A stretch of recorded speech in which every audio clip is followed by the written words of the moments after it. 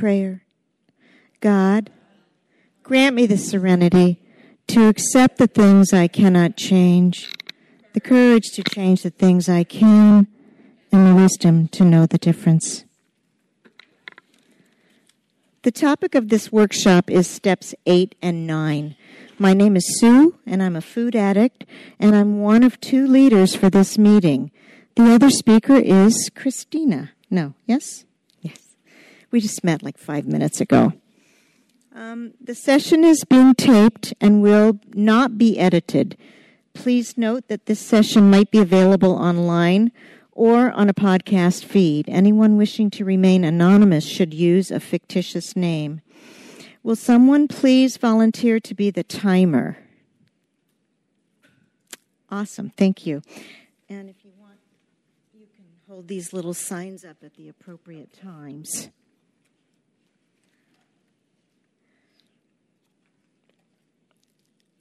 So, okay, I guess it's my time to share.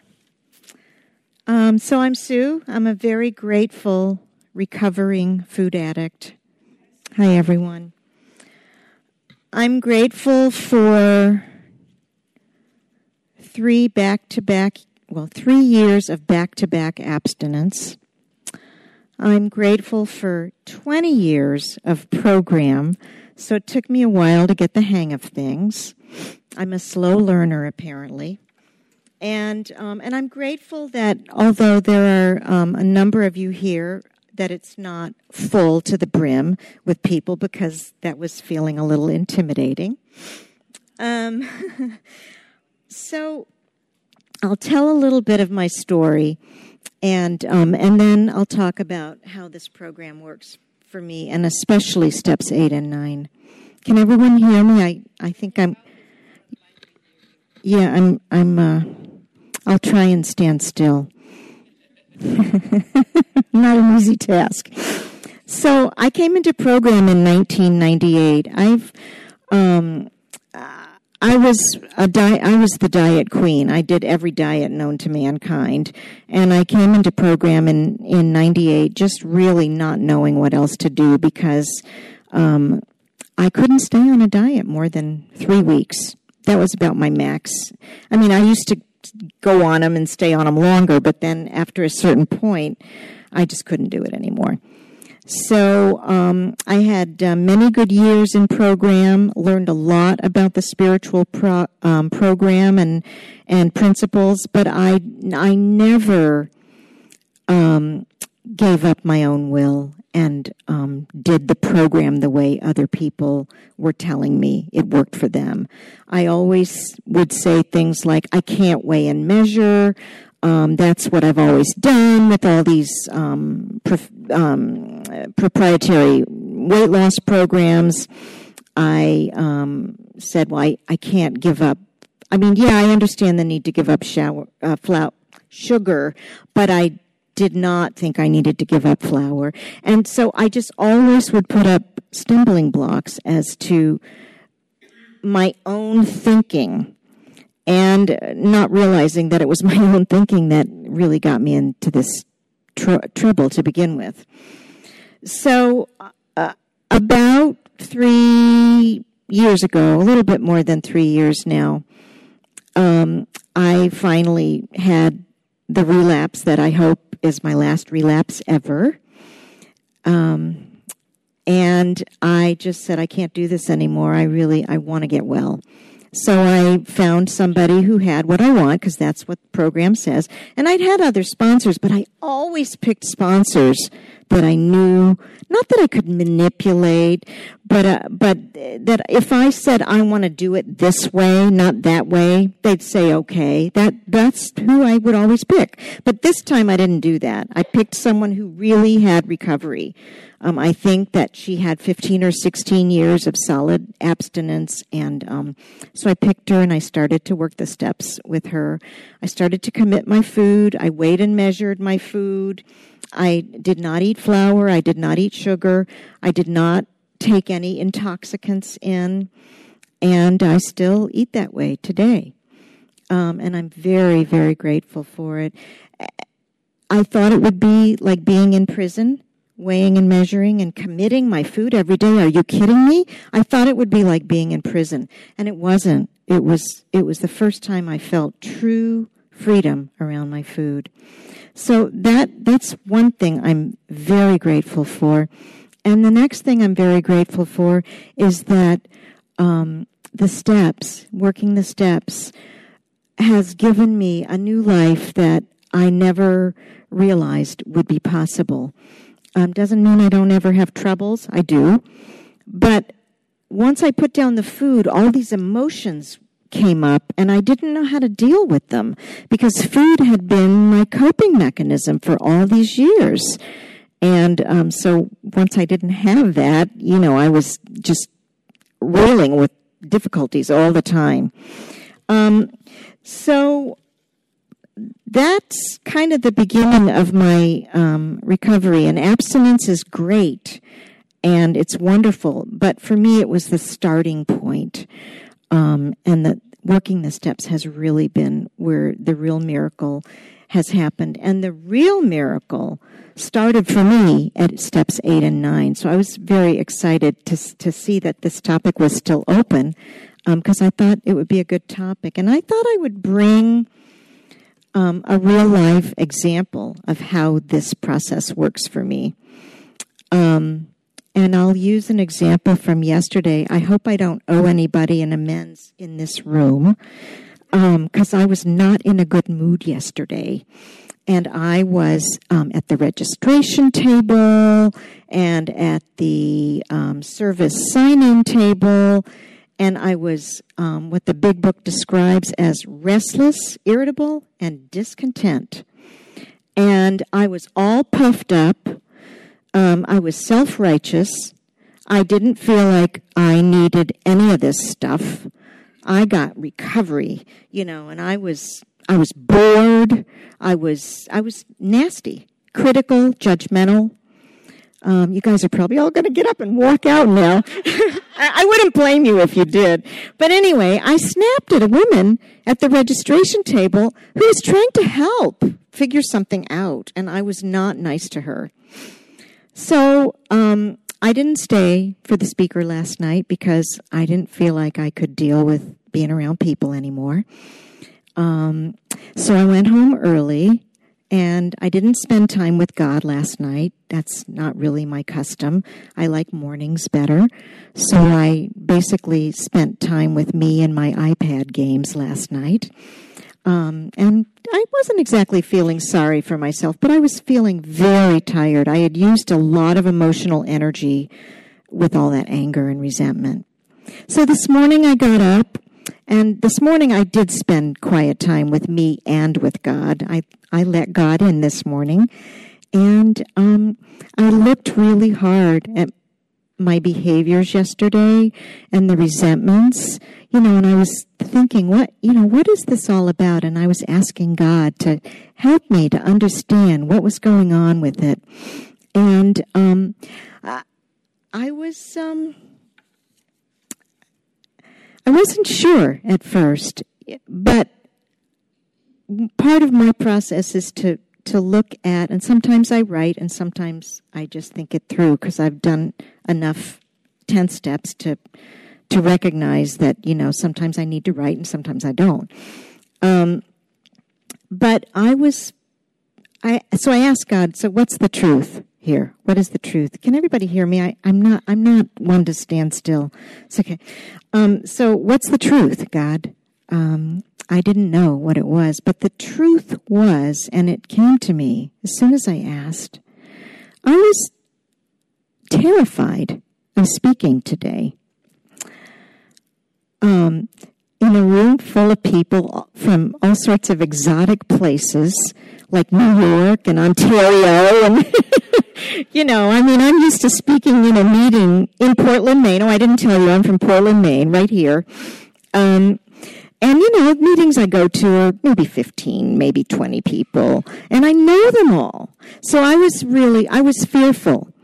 I was afraid that the recovery that I had was not good enough, and that I wasn't good enough. And that is a common theme in my fears. And if I'm not real honest with myself, it's going to show up as a resentment. That's how it always starts. If I'm really honest, then it'll show up as a fear. But underneath the resentment, if that's how I experience it first, it's always a resentment. And it's often, I'm not good enough.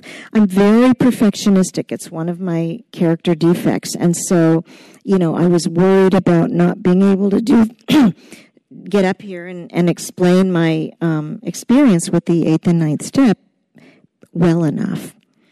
So what did I do when I had those snappy behaviors? Well, I already told you I was snappy at one woman who I didn't know, and then I went to 3 of my OA friends, and I did some complaining, not about this person, but just in general. I did a little gossiping, and all of those behaviors are not okay in my program.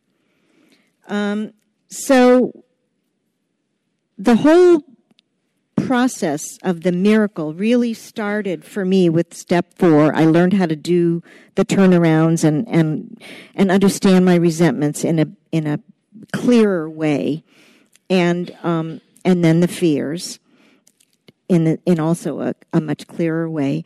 And then I looked at the defects of character, and then I looked at, did I owe somebody an amends? And then I made it right away. So that's what I did this morning. That's the meat and potatoes of the program. Sorry for the metaphor, the food metaphor. But that's where it really started to come together for me, is step 8 and 9. I experienced the miracle of abstinence early, as soon as I stopped trying to do things my way. As soon as I was willing to listen to somebody else, give me instructions, and do it her way, I experienced the miracle of abstinence. What I experienced at steps 8 and 9 were the miracle of, so it went from surrendering my food to surrendering my huge ego. And that's what steps 8 and 9 do for me. I've learned that if my ego is there, and it was big time yesterday, that God cannot be there. The two cannot coexist in me at the same time. And so sitting down quietly this morning, looking at my behaviors, recognizing that I did owe at least 1 amends. I actually made 4 amends today. But the really important one was the woman I snapped at. And so what happens is you recognize, this is how it worked for me. I say you, but I mean me. I recognize my behavior through doing the writing and the 10th step or 4th step. And then I own the behavior by making the amends. And so I found this woman this morning, and the way I was taught to make amends are not to say I'm sorry, but to say I was wrong to treat you that way. And this is the really amazing part of this story. I came in, I did not know this woman's name, but yesterday when I was at the registration table, on the back, she was trying to help me solve this problem. So on the back of one of the lists of all the members attending, I wrote her phone number down, and apparently I had written her name down, but I had forgotten the name. So I knew I could try to find her if nobody had destroyed that list. So I flipped it over. The first page that I flipped over was the one with the name and the phone number. So I called it, and she picked up the phone, and we're talking, and all of a sudden I realized she's like 3 feet away from me, and we're talking on the phone, and here she is. So I said, hey, there you are. I said, I really need to make an amends to you. So we just went and we sat somewhere, and I told her that, my behavior toward her was just not acceptable, and that I was wrong to treat her that way. And that even though I'm working on that kind of behavior, it pops up sometimes. And I just want to own my mistake. Of course, she understood. And it was a good experience for both of us, I think. I also made amends to the 3 other people that I had done some gossiping and complaining to. I didn't know in those cases if I had done harm, and that, to me, that's the measure of whether I owe an amends. Did I do harm? If I harmed someone, then I owe an amends. I didn't know in the other 3 cases, but I know how it feels sometimes to me when somebody gossips and complains. So I figured, well, maybe a little bit of my poison got in, and I just didn't want to do that. So I just wanted to own that. So I did to the 3 friends, and none of them really thought I owed an amends, but it felt better that I got it cleaned up. So what happens is, and amazingly, I'm not in a bad mood today. I mean, I still have ego. There's no question. But God is welcome today. And, I'm experiencing the, what is it? Wow. I'm blanking. Joyous, happy, and free. Is that it? Yeah. I'm joyous, happy, and free today. I'm enjoying everybody I'm meeting and people I'm not meeting. And so it just goes to show me that when I am pissy, which I can get, that it's my ego getting in the way and not allowing God in. And that is how humility works for me.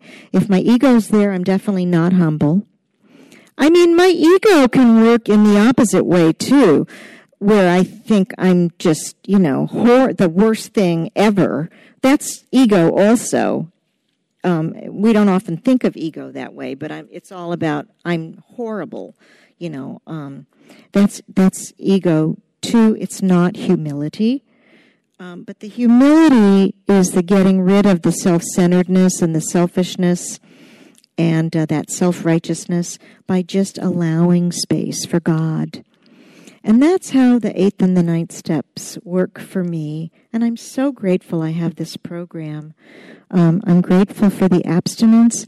But again, if you're new, don't stop when you're abstinent. Keep going. The steps are capable of creating such miracles that I never would have thought possible. And I think I'll just close with that. Thank you.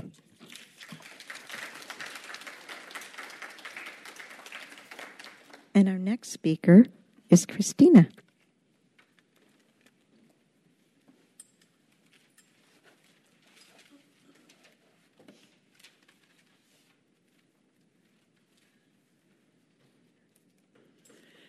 Hi, my name is Christina, and I'm a compulsive overeater. Hi, Christina. Hi.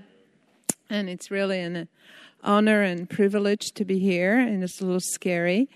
So I'm nervous too, and I'll just tell you in a few minutes my story in a couple of paragraphs. I am a compulsive overeater. I believe that I was born a compulsive overeater. In my heights of my insanity, I gained and lost 40 pounds, and that's a lot of sugar. The insanity and guilt and shame and waking up sick and crazy and guilty and all of that, I don't have to tell you. You probably know. So I'm coming from a heavy-duty compulsive overeating, heavy-duty binges.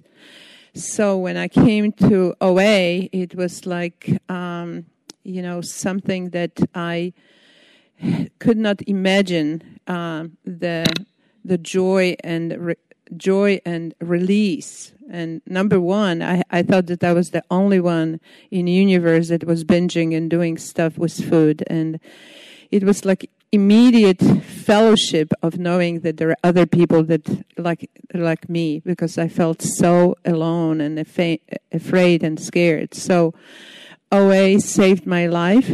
I've been in program for 39 years. It'll be 40 years next year. And I've been abstinent, binge-free for 35 years. And I am one of those cases that one day I was binging and then I was not. And it's like I was hearing here many times, I didn't do anything. The only things that I did, that I was absolutely desperate. I tried everything to do it on my own, including being in program for like 4 years. And I was told to do 90 meetings in 90 days. Well, I'm overachiever. I did 1,000 meetings in 1,000 days. They told me to do 4-step. I did the 4-step the first 3 months. They told me to make amends. I made amends immediately. I follow instructions. And I thought that I would beat this disease because I am awesome and I take actions. And I am better than anybody else in this room because I know how to work this program, right? And God was saying, I have time. If you think you can do it on your own, I have time. Go ahead. Go ahead. So after like 4 years, I came to absolute crash, and I begged God. I said, I'll do anything. God, you help me because I cannot help myself. I've done absolutely everything, and I've done everything. And I was relieved of binging. And unfortunately, I've been suffering with slips, and I've had another miraculous healing. Like 6 months ago, I asked 2 angels, look like people, but I know that they're angels, to pray for me. And I said, I need more healing. And I received it. It's in the last 6 months, I've been really free of slipping. And right now, before what I did, when I woke up, the first thing that I was thinking, how clean I was yesterday, what wrongdoings I did yesterday, what I ate that I shouldn't be eating. And in the last 6 months, I wake up and I said, I was okay yesterday, and that's such a wonderful feeling of living guilt-free. And also the thing that I love is that I am free of food, but now the next thing is like, I just love that the recovery never ends, right? It's like I thought, if I'll just stop binging, I'll be fine, right? If I'll just stop sleeping, I'll be fine. Right now, my next recovery, it's myself, the body image. And that's like 5 hours, so I will just skip that. Terrible. Like I have no idea, how I look, or if I'm obese, if I'm overweight, if I'm horrible, if I look like a model, who knows, somewhere in between. So, anywho, this is about 6 and 7 step, and the reason that I hate this microphone, hate it. The reason, and I cannot even read, right? The title is Self-Discipline and Love for Others, and I love that because there's something that happened in the 8th and 9th step when I made my amends to my parents, to my ex-husband, and a few other people. This was like the best thing that ever happened to me. When I came to program, I was 31. If you do a quick math, you will see how old I am. But anyway, it's like not going to bathroom for 31 years, and suddenly you go to bathroom, you feel great. So I felt great. I had so much emotional sludge in me, so much resentment, so much hate, and I came so green. I never been into therapy. I never had any spiritual anything. I was just, totally self-will run riot. So I was ripe for recovery. And what I wanted to read to you, if I can, with this awful microphone, the beginning of 8th step, because it's just that's what I want to talk about. Step 8, made a list of all persons we had harmed and became willing to make amends to them all. In our days of out-of-control eating, most of us were so obsessed with food, we had little time to develop or nurture effective relationships with other people. When we were eating compulsively, we may not have fully realized how we had isolated ourselves. We may have felt that once the food problem was solved, everything in our lives would be satisfactory. When we did stop eating compulsively, however, we usually found that our defective ways of dealing with others were a source of pain for us.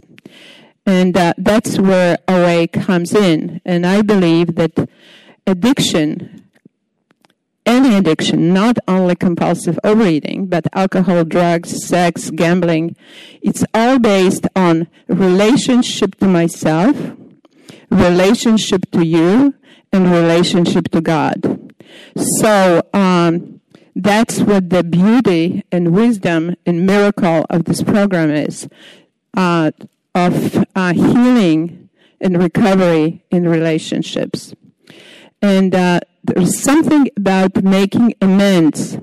I didn't know the reason that I make amends because I was told to make amends. I had no idea where I was going. The only things that I knew, I was ashamed, I was scared, I felt that I would be humiliated if I would tell anybody that I did anything wrong and asking them for forgiveness, for make amends. In my family, we never said sorry about anything, so that was a totally new thing. And what happened was that the recovery of self-love started. There was something about making amends to you that helped me make amends to me. Like you were talking about, you were talking about making amends, and voila, you started to feel better. Surprise, surprise, right? So there is something about loving another person that helps me to love me. There's something about accepting another person that helps me to accept me and to respect me and to love me. Because you know what? We all humans are the same. It doesn't matter that if you're black or white or pink or green or yellow, we all want to be loved. We all wanted to be respected. We all wanted to be seen who we are. And, if I was so angry that you didn't see me. But the thing is, I have to see me. I have to know who are my character defects and what are my character assets to love and cherish me. So you can love me. Sometimes you do, sometimes you don't. Not everybody thinks that I'm great. But you know what? That's okay, because I think that I'm great. The thing is that recovery continues. And I made many, I call it 10-step inventories. And usually they're all about people. They're all about people. Those people that irritated me, those people that I could not stand. My boss, this woman in church that drives me insane, right? So Carl Jung said that everything that irritates us, it's a material to see what's happening with us. And I was talking to Sue earlier, and she was saying, yeah, we have to continue. We have to continue. And sometimes I made the inventory, and it still didn't work. So fortunately, Big Book tells us what to do in such cases. In page 552, it tells you what to do if you have a resentment that could not be cleared before. And it's from Freedom of Bondage. If you have a resentment you want to be free of, you will pray for the person or the things that you resent, you will be free.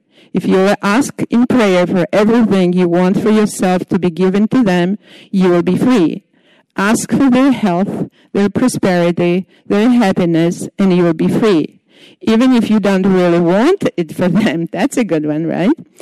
And your prayers are only words, and you don't mean it. Go ahead and do it anyway. Do it every day for 2 weeks, and you will find you have come to mean it and to want it for them, and you will realize that where you used to feel bitterness and resentment and hatred, you now feel compassionate, understanding, and love. And I think that it's amazing. It's psychologically so acute, because you know what? When I have resentment or hate towards somebody, I am separate from this person. When I pray for them, suddenly I get connected to them, you know? And it's something miraculously happened that the hate and the resentment and irritation, it's lifted from me because I'm praying for them. And when I'm praying for them, I mean, I want them to do well and to have everything what I want. So, how much time do I have? 7.5 minutes. Okay, wonderful. So I'm very big on self-love, and oh wow. And I wanted to quote a couple people, big people. I love what other people are saying better than me. And the first one is from Buddha. So he knew. You yourself, as much as anybody in the entire universe, deserve your love and affection. And I just love that, because, you know, I am just, I'm very much like you, and I need to make friends with myself. You know, I've been my own enemy for years and years and years. And I want to be kind and gentle, and I want to love myself. So, program is teaching me that it's not only okay, that's what I have to do. And I want to end with a quote from Mandela that I love and I shared with many people for many years. Okay, you ready? Our deepest fear is not that we're inadequate. Our deepest fear is that we're powerful beyond measure. It is our light, I like that, our light, not our darkness, that most frightens us. We ask ourselves, who am I to be brilliant, gorgeous, talented, fabulous? Actually, who are you not to be? Your playing small does not serve the world. There's nothing enlightened about shrinking so that other people won't feel insecure around you. We are all meant to shine. As we let our light shine, we unconsciously give other people permission to do the same. As we are liberated from our own fear, our presence automatically liberates others. And I thought that it was just wonderful, and it's all about light and shining, so perfect. So I'm done. Thank you.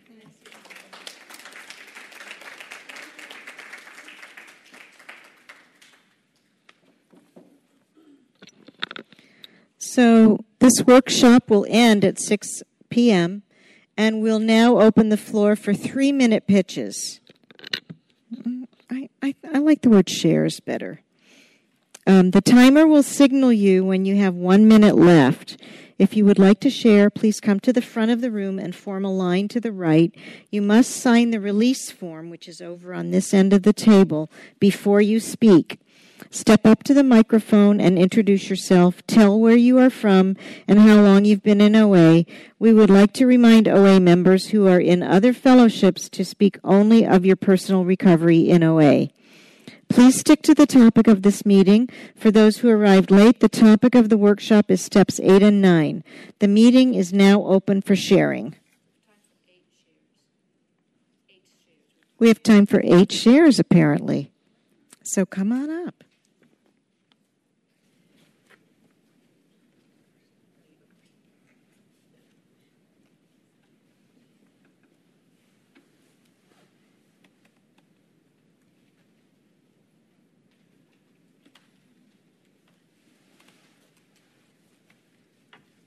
Hi, everybody. I'm Kimberly. I'm a compulsive overeater. Hi, Kimberly.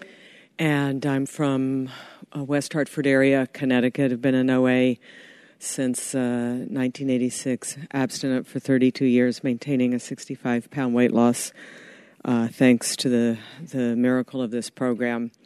And a couple of random thoughts on steps 8 and 9. First of all, thank you both. Made a list of all people we had harmed and became willing to make amends to them all. And a couple things that are important to me, and that is, one, I make a list of people that I've harmed, and in doing that, I do that with a sponsor, because there are people that I feel guilty about something in my relationship with them, and it may or may not be that I've harmed them. So I put them on my list, but I'm going to review that list with my sponsor before I move on to step 9. The other thing that is really very important, and I loved what was said, is about step 9, about not apologizing but saying I was wrong. If I haven't harmed somebody, I may owe them an apology, but I don't owe them amends. There's a big difference between apologizing and making amends. I've heard people say, I need to make amends for being late to the meeting. No, you need to apologize and change your behavior maybe, but I don't know about amends. The other thing about step 8 for me that's really important is the concept of willingness. I can be willing to do something that I don't want to do, and that starts from step 1. Right? Probably none of us woke up one day and said, "Oh, whoopee, I'm going to go to OA." But we were willing, and we came here, and whoopee, I'm going to turn my will and my life over to my sponsor or our God. But we were willing to do something differently that somebody suggested. And same thing with step 8 is I can become willing to make amends to them all. The interesting thing about willingness is a lot of time action leads to willingness. So for me, today, when I have people do their 8-step lists, the last thing we do is categorize the amends into amends I'm willing to make now, amends I might be willing to make soon, and amends I'm not sure if I'll be willing to make. Because as I make those first column amends, the ones I'm willing to make now, I get more willingness. It's easier to contemplate the really scary ones. And then as I do the kind of medium ones, I'm not too comfortable. That willingness just leads to more willingness. So more willingness comes as I take step 9. Thank you. Thank you.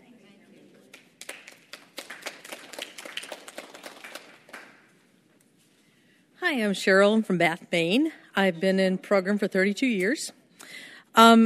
When I came to steps 8 and 9, and the first person that I made amends to was my mother. I grew up in a very emotionally abusive household and physically abused household, and she was like my tormentor, and I picked her first. And she was very helpful because she added stuff that I forgot, so she just added stuff, and everything.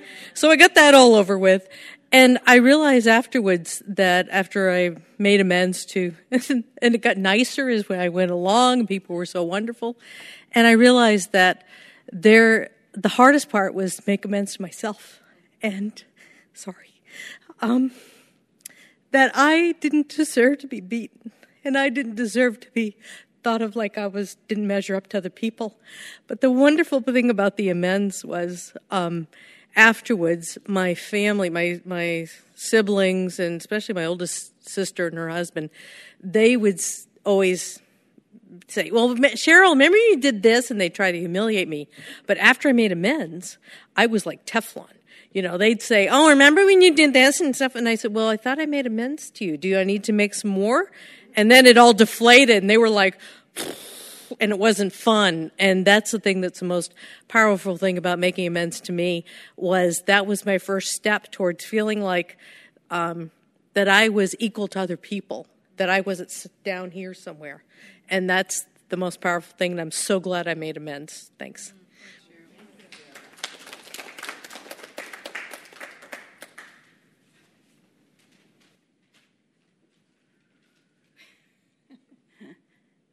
Hi, I'm Judith from Danbury, Connecticut. Grateful, recovering compulsive eater and food addict. I've been in program since 1984, and I never like getting up to the microphone. I really appreciate what was shared, and a few things came to mind. One was that when I first made my list of amends, I didn't put myself at the top, and then my sponsor reminded me with all my destructive eating, how I needed to put myself at the top of the list. Another thing that I was reminded was how important with the steps 8 and 9, the forgiveness piece, to forgive myself for harms I had done, and also forgiveness for harms others had done me, because sometimes, I might have treated people, not very nicely because of what they did to me. So I had to work on that forgiveness piece, and that was very important. With step 9, I don't get as teary-eyed, but it was such a miracle that I was in program when my father was dying, and I was physically, emotionally, and sexually abused. But he was dying, and I just got into program, and I knew I wanted to have a relationship with him before he died. So my sponsor helped me. I had to revisit it, of course, because I did a lot of things pretty quickly. My amends was that I was sorry that I had not visited him with my family much, through the years. And in fact, he said, I guess I'm sorry that I wasn't the best father I was or whatever could have been. I went to my sponsor saying, can you believe he said that? And she said, that's not why you went. But anyway, I wanted to have recorded that. But the truth of what happened was that we ended up, we visited more, and we had a wonderful relationship before he died, and I really owe it to this program and my sponsor. Thank you.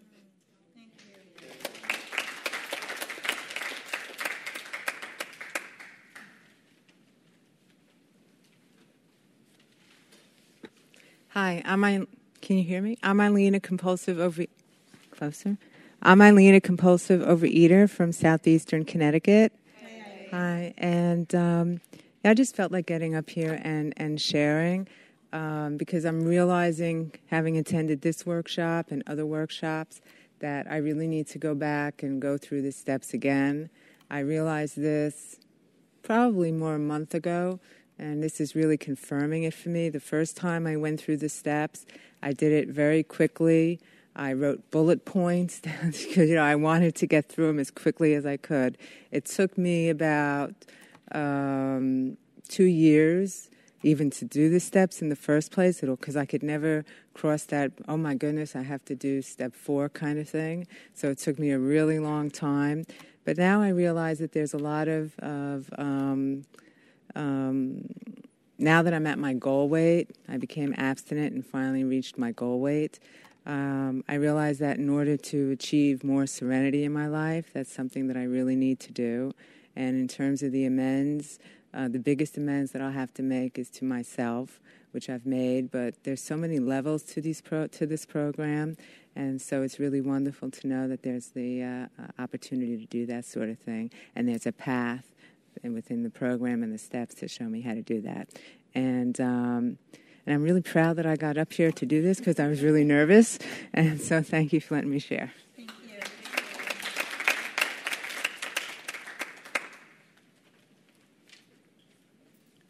Hi, everyone. I'm Donna. I'm from Toronto, Canada, and I've been coming to OA close to 28 years. And thank you. And I have a little bit over a year of abstinence with a 30-pound weight release. And I don't your name? Sue. And I'm so grateful that Sue touched on the issue of step work when it comes to service in OA.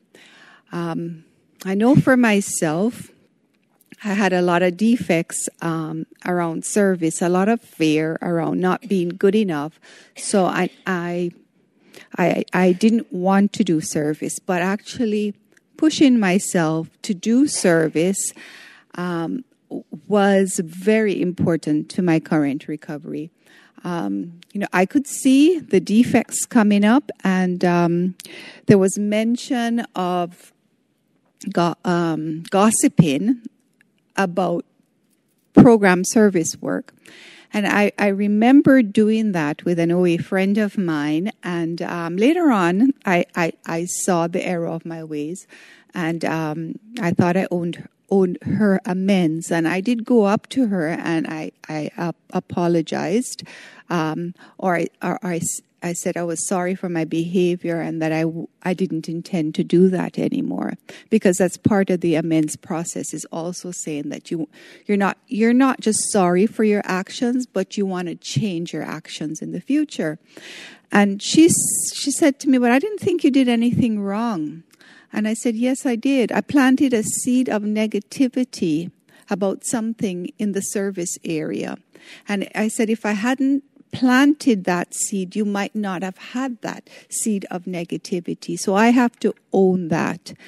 And so today I'm very mindful that when I'm doing service, it might trigger my self-esteem issues, that I'm not worthwhile. And so one of my ways to deal with that, which is maladaptive coping, is to gossip. And today I'm aware of that. And I don't want to have to make amends anymore. So I'm grateful for hearing you speak on that. Thank you. Thank you.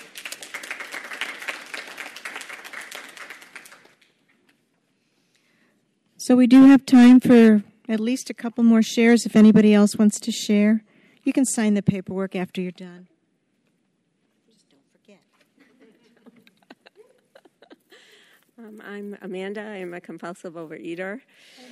Hi, everybody. I'm from Stratham, New Hampshire, and I'm really happy to be here. Thank you both for your service. And I thought I would share about one amends. I find specific examples are really helpful for me. And when I did my writing, my uncle ended up on my list. We had lived in my grandparents' house when I was in 4th grade, and my uncle had been away in the Coast Guard. And he was a collector of sorts, and he had comic books and all kinds of things in his bedroom. And we used to go in and play there because we loved all his stuff. And I liked the boy. I was only in 4th grade, but I did like the boy who lived in the house behind us during that time. And there was a gold ring in there. It was a class ring. And so I took it and I gave it to the boy next door. And I always felt really guilty as I got older and realized what a class ring was. I always felt very, very guilty about it. And to me, those things sit with us. And I had heard once that self-esteem doesn't come from how other people treat us. It comes from the esteemable acts that we ourselves do. And I believe that to be true. So in a snowstorm, after I'd been in program for a long time and had done a lot of my work, I had gotten to the point where I was ready to make an amends. It had been on my no list for a long time. And I called him up and asked him if I could meet him, and he said yes. And we met at Panera in Dover, New Hampshire. And I told him the story. And I said, I'd like to, make amends for you. I don't know how I can do that at this point of time. And he kind of looked at me, and he said, that wasn't my class ring. And he said, I didn't even miss it. He goes, I used to pick stuff up at yard sales. You could get gold back then, and I would resell it. And he hadn't even missed it. And he said, and I had also lived in my grandparents' house in Dover, different home, when I was in college, and with my great aunt for 6 months. And he said, but did you take the diamond ring that was? And I'm like, no, because I guess there was a diamond ring missing at that time, and he had thought I had taken it. So I think God works in really funny ways. And I said, well, I'd really like to make amends to you. How can I do that? And this is the gift that God gives us, I think, when we become clean in our souls is what it feels like to me. And he said, Amanda, I had been inviting people to do a Yankee swap, my family, at my house for a little while. And I invited him and his wife, even though they weren't that close to our family at that time. And he said, you have invited me to your house for Christmas for these last 4 or 5 years. And he said, that is my Christmas. That means more to me than anything. And you have already given back much more. And I was making amends because of this program and being a different person and trying to do esteemable acts. I had invited him, and I was making amends before I even knew it. So anyway, hopefully that helps other people kind of fess up to things that are really difficult. Thank you.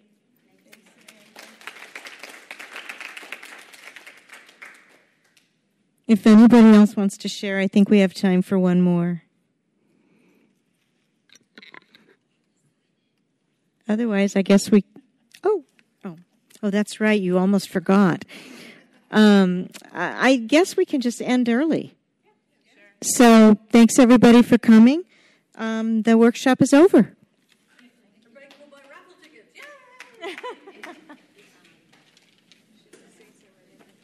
Oh, yes, we should say the Serenity Prayer. I almost forgot. Can we do it in a circle? Oh, great idea.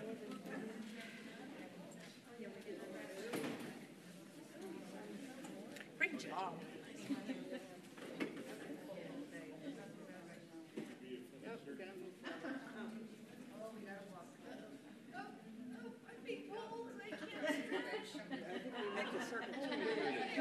Your arm fall off. You guys can pull the hips, please. I think we need to make room for a couple more. Try to go to the other set of chairs when you're trouble.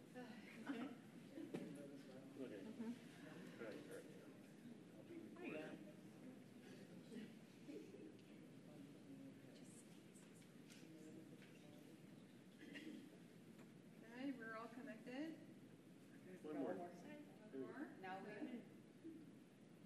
So let's take a moment of silence for those that are suffering outside and inside.